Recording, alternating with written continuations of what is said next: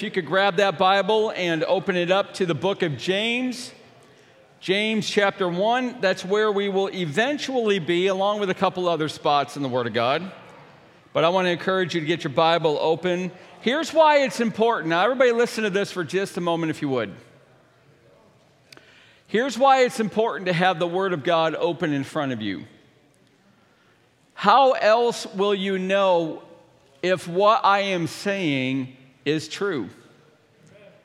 You must have the Word of God in front of you for anybody that's preaching so that you can help accurately divide it. In other words, that you can study it and learn it and know it for yourself. Because if today, Saturday evening, or tomorrow, Sunday morning, if that's the only time that you're opening the Bible, you are missing out on life. You're missing out on what the Word of God can do in you and for you. It is living and active. It is a two-edged sword. It will bring you life. So I want to encourage you, get in the habit of bringing your Bible to church. And if you don't have your Bible, there's one right in front of you, James chapter 1. And what we are working through, what we are working toward, is to get all of us to lay to heart what is going to happen after we die. I know that seems kind of morbid, beginning a sermon. But I want you to think of that for a moment. I really, truly want every single person who is listening to this think for a moment. When you take your last breath, and it will happen, when you take your final breath, where will you be for eternity? Now, you might as well think about that. Even if you don't want to think about it very much, at least just begin to think about it. And let's see what God will say to you. Let's see what these sermons might say to you. I think they could be pretty encouraging. We began a few weeks ago in this crowned series looking at the imperishable crown. It goes by another name called the victor's crown. And that is a crown that if you are a believer in Jesus and you battle in the power that He gives you to bring your body under control, bring your desires under control, that is a crown that you will receive from Jesus, your Lord and Savior. And then we saw last week the crown of rejoicing, and the crown of rejoicing is given to those believers who faithfully share the good news of salvation with unbelievers, those who make friends for eternity. I want you to think about something. Just imagine this for a moment. Imagine telling someone who does not know Jesus about how they can know Jesus, how Jesus died on the cross for them to forgive their sins. And they pray and they ask for that forgiveness and they go to heaven for eternity. You will have made a friend. There will be millions and millions of years into eternity, and you will still be talking about that time that you shared with them the good news of Jesus. And they will still be thanking you. Well, the crown of rejoicing is given to those who faithfully share the good news. Today, what we're going to look at is the third crown in this series. There's 5 of them altogether. It's the crown of life. And like each of the crowns, it is a reward of grace. It is a reward of grace. But what does that actually mean, that you're given this crown by grace? Well, actually, what I'm about to tell you in one sentence is the most important part of this sermon to begin with. And here it is. Anything that you ever do to please God is the evidence of His grace at work in you.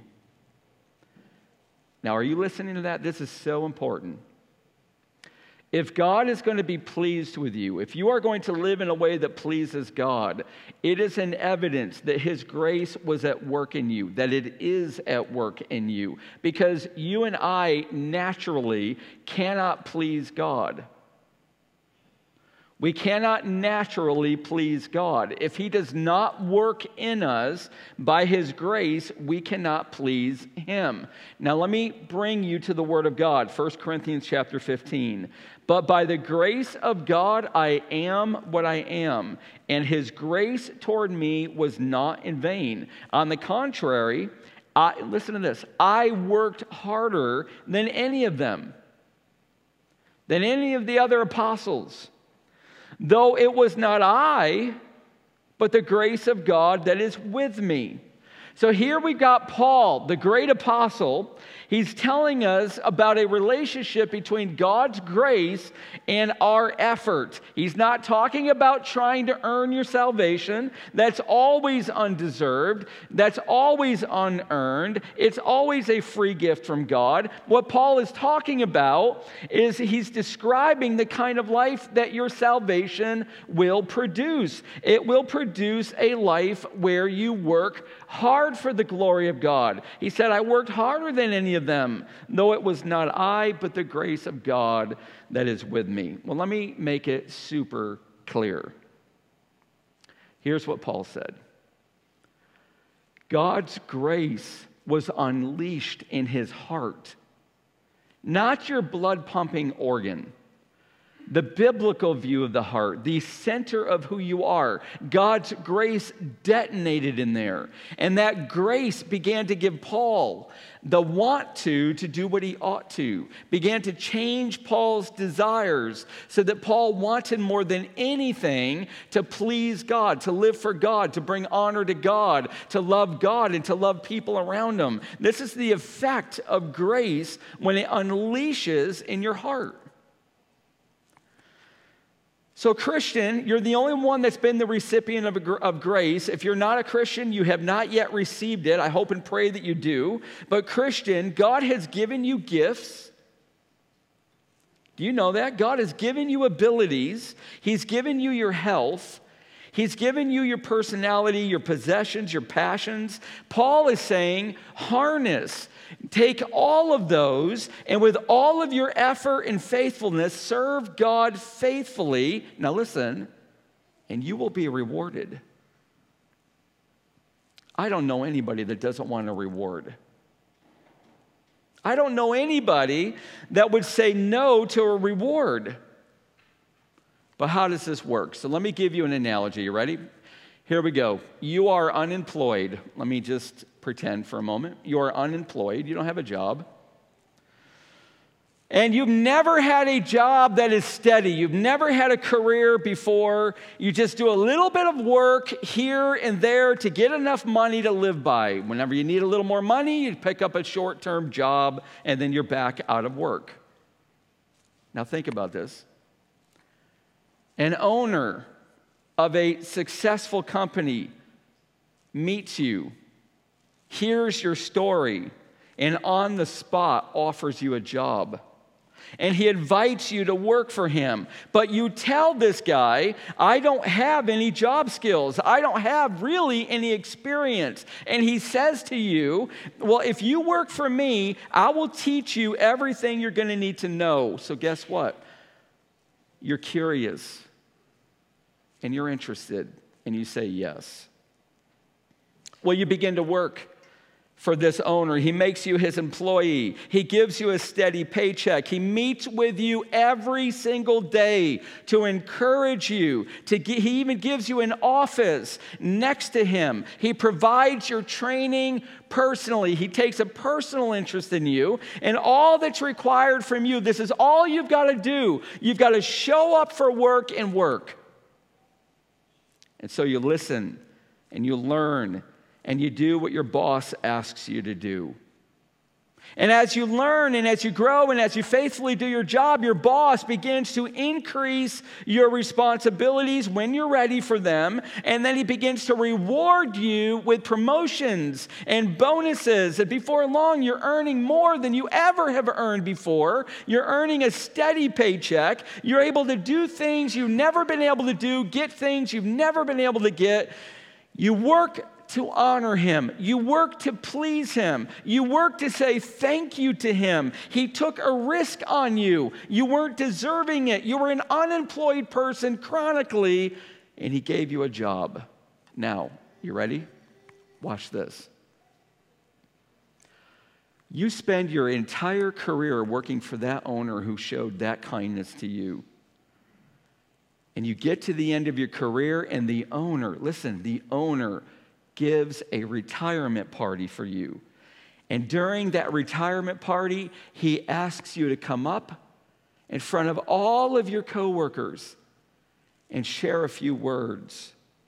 And you get up there and there's a microphone and you're nervous, you're anxious, you don't like speaking in front of people, but your heart is so full of gratitude and love for your owner who took a risk on you. All of that honor, it's directed toward one person. Your entire speech honors and thanks the one who is responsible for your career. You don't even think to bring honor to yourself. You don't even think to bring your accomplishments and your achievements. It's unthinkable to glorify yourself. There's no doubt in you that you deserved none of what that man gave you, and without his kindness taking a chance on you, your life would have turned out very differently and not nearly this satisfying.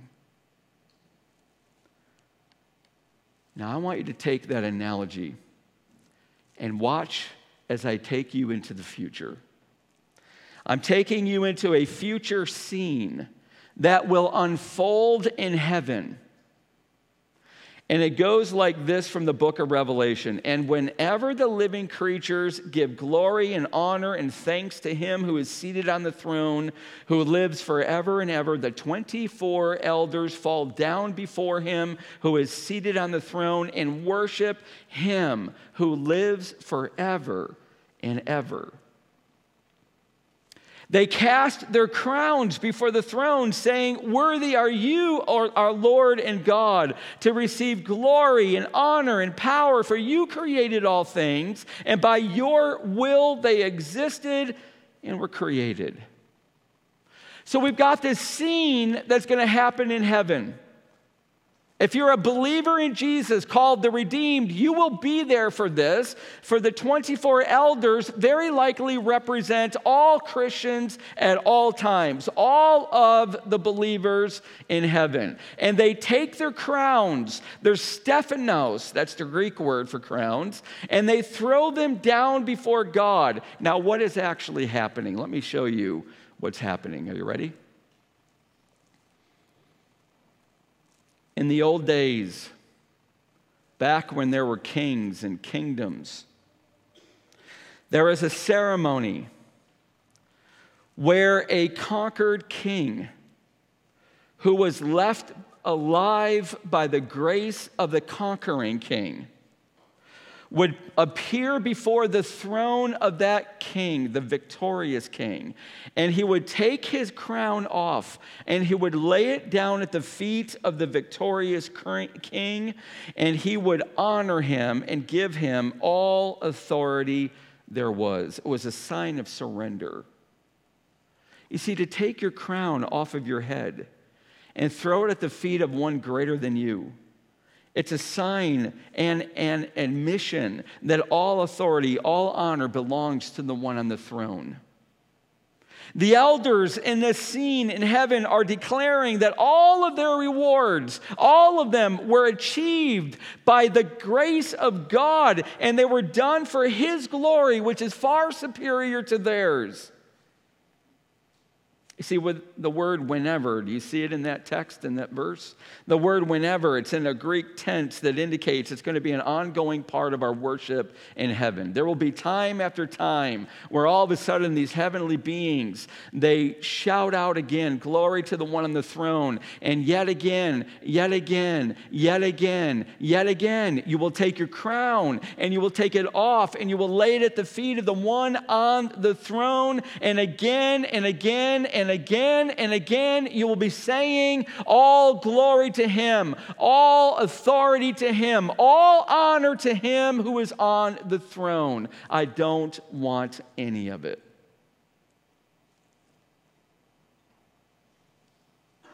Now, Christian, can you hear me?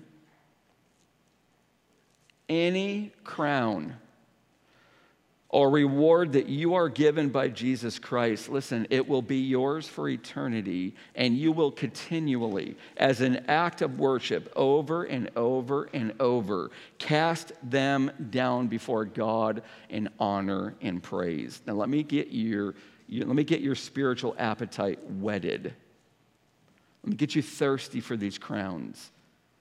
Kent Hughes, one of my favorite commentaries writers, says this: on that day, this is in heaven, when we see him as he is, when we are awed by the living creatures, but most of all by the one who sits on the throne, we will wish we had more to cast at his feet. We will wish we could have suffered more for him, sacrificed more for him, resisted greater temptations than the ones we gave into. We will wish we had fought more for him, wish we had overcome more for him, and wish we had more with which to praise him.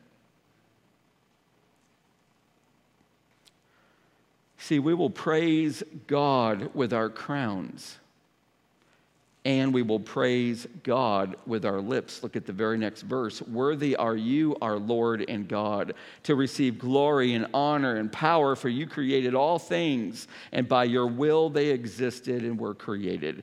Now that phrase, Lord and God, is about to connect us straight to the crown of life, which is the crown that we're about to look at.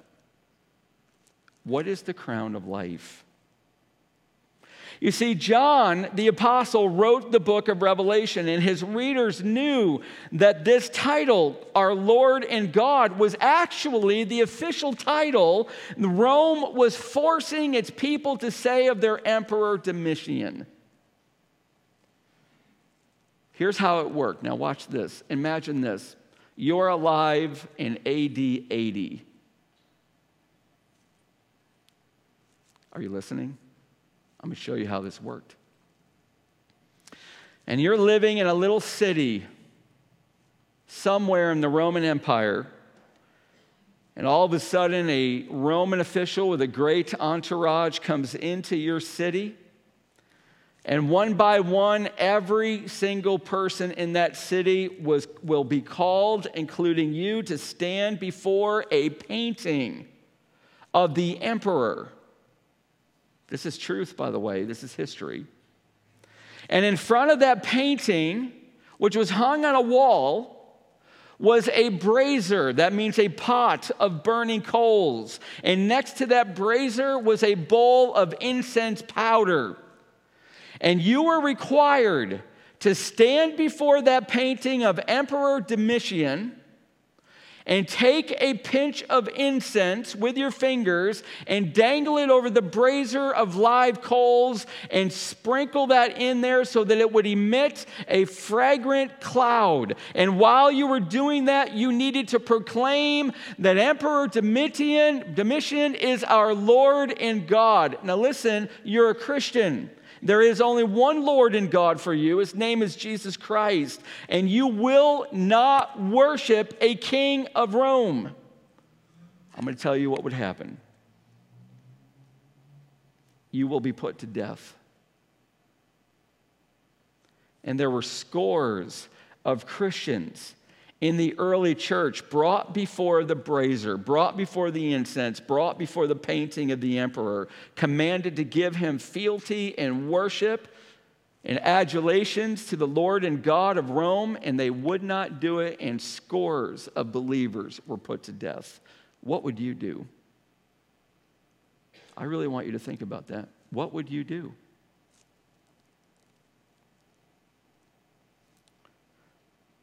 But what does that have to do with the crown of life?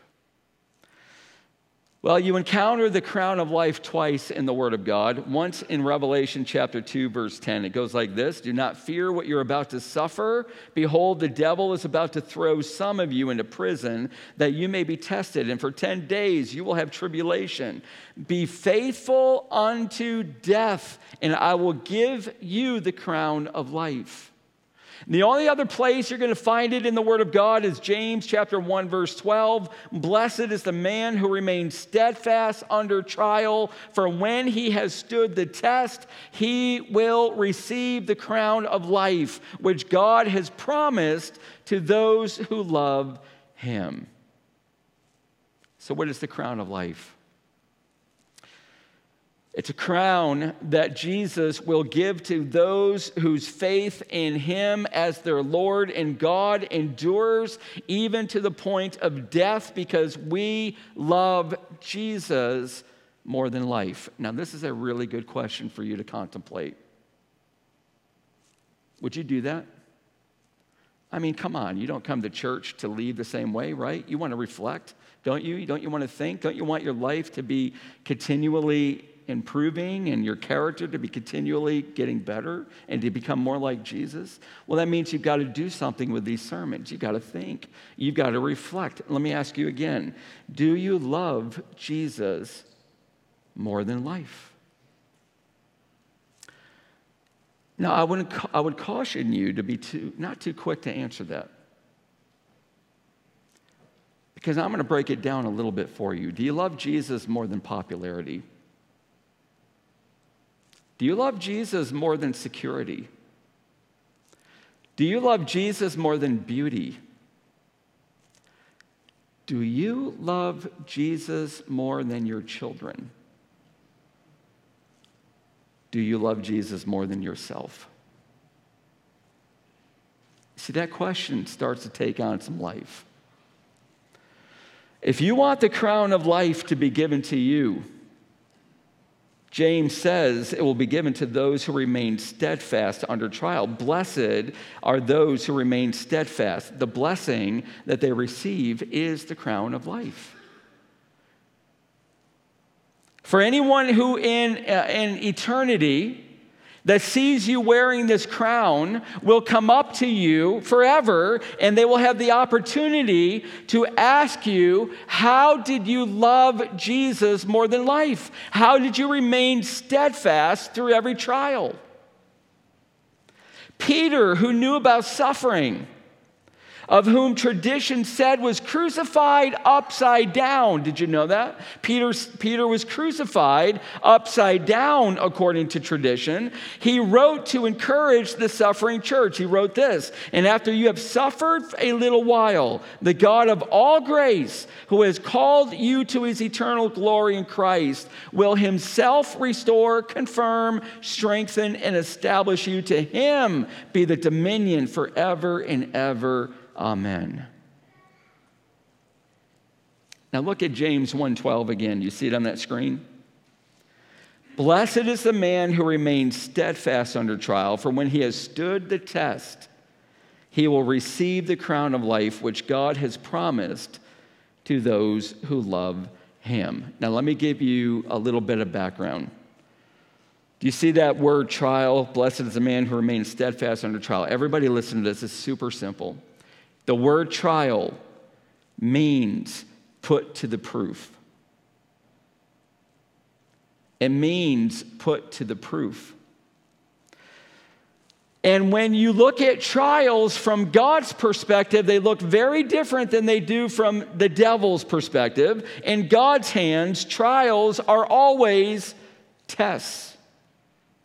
And always, without fail, he allows his people to prove their faith and love for him to be genuine when they are steadfast.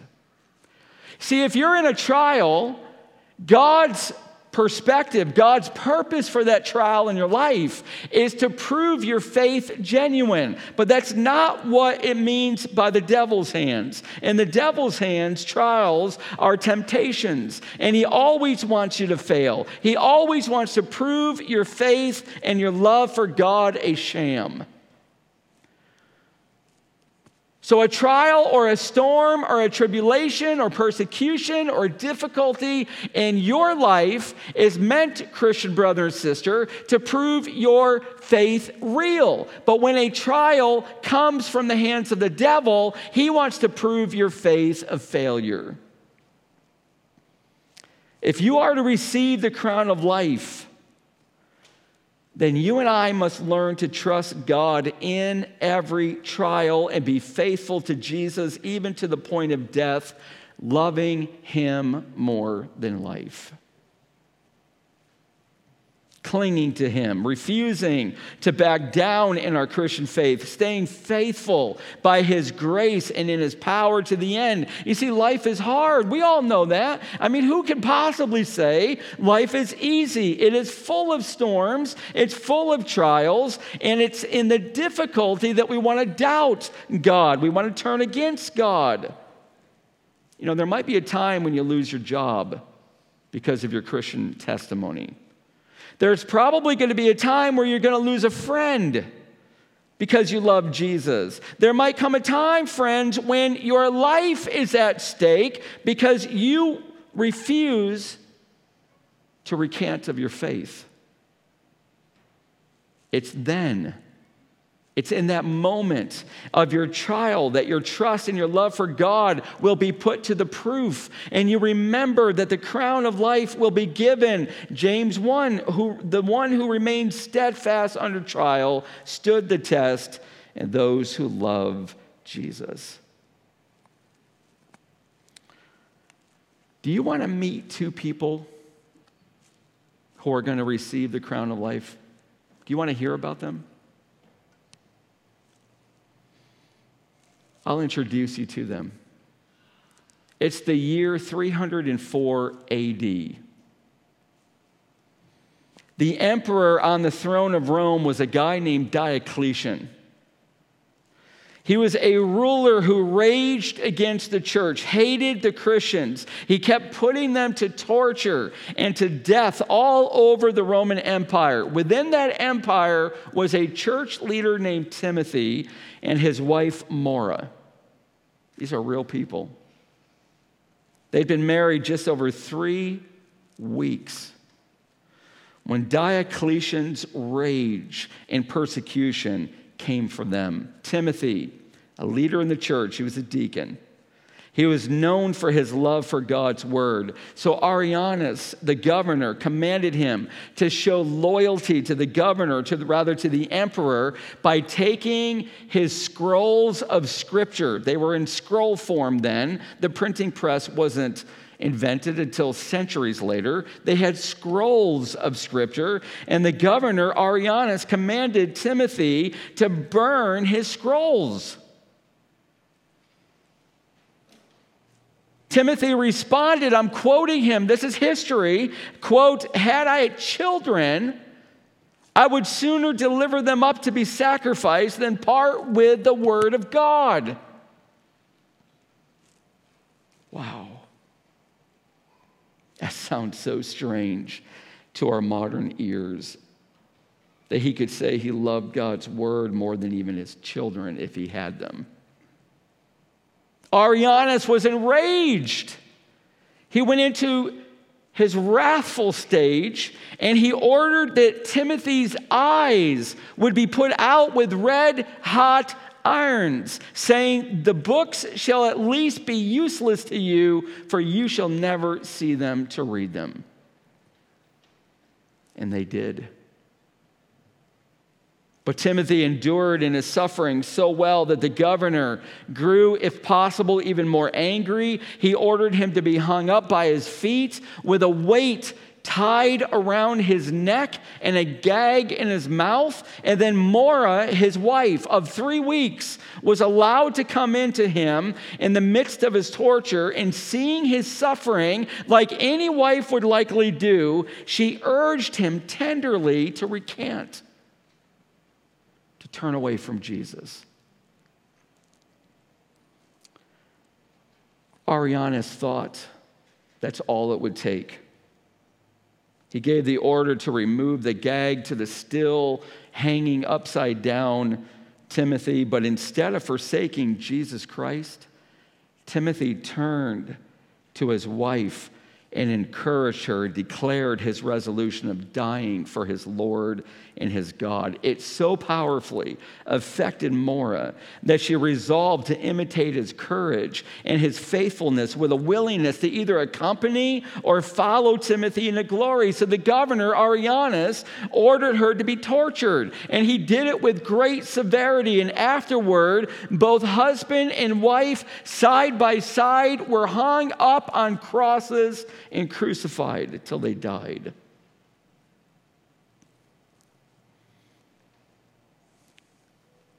Now, I want you to hear this. There's going to be a day in the future. There will be a day when Jesus Christ will gather every single human being that has ever lived. Human history has come to a close, and he will bring them all before his great white throne. He will separate all of those who forsook and rejected and would not believe on him. He will put them on the left, and he will take all of the redeemed, all of those who believed in Jesus for the forgiveness of their sins. He will put them on the right, and he will begin with his people, and one by one, he will call them up to his throne for their rewards. And you may be there to see and hear Jesus call Timothy and Mora to stand before him. And if you are there to watch this, you will see Jesus coming down off of that throne with a crown of life in his hands for each of them. And he will look at them with a smile, and he will reach up one by one, and he will place that crown on their heads, and they will hear from his lips, "Well done, good and faithful servant. You trusted me even to death. You loved me more than life."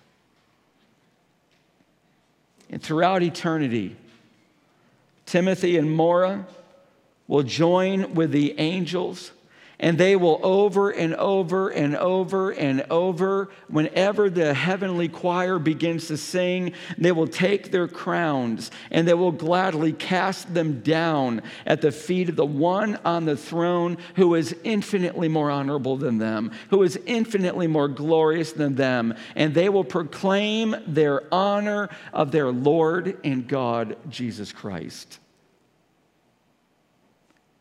You see, the more rewards you have, the more honor you will be able to give. So, brother and sister, are you being tested by temptation? Are you in the middle of a trial? Are you undergoing, or will you undergo persecution for your faith? Listen to the word of God. Be faithful. Remain steadfast. Stand the test. Love Jesus more than your own comfort, more than your own life. Keep your eyes on the prize, which is the crown of life. And one day, Jesus will give it to you, and you will be able to cast it at his feet in great honor for eternity. There only remains one more thing to hear. Where will you be standing on the great day of judgment? Will you be gathered to the left, or you will be gathered to the right?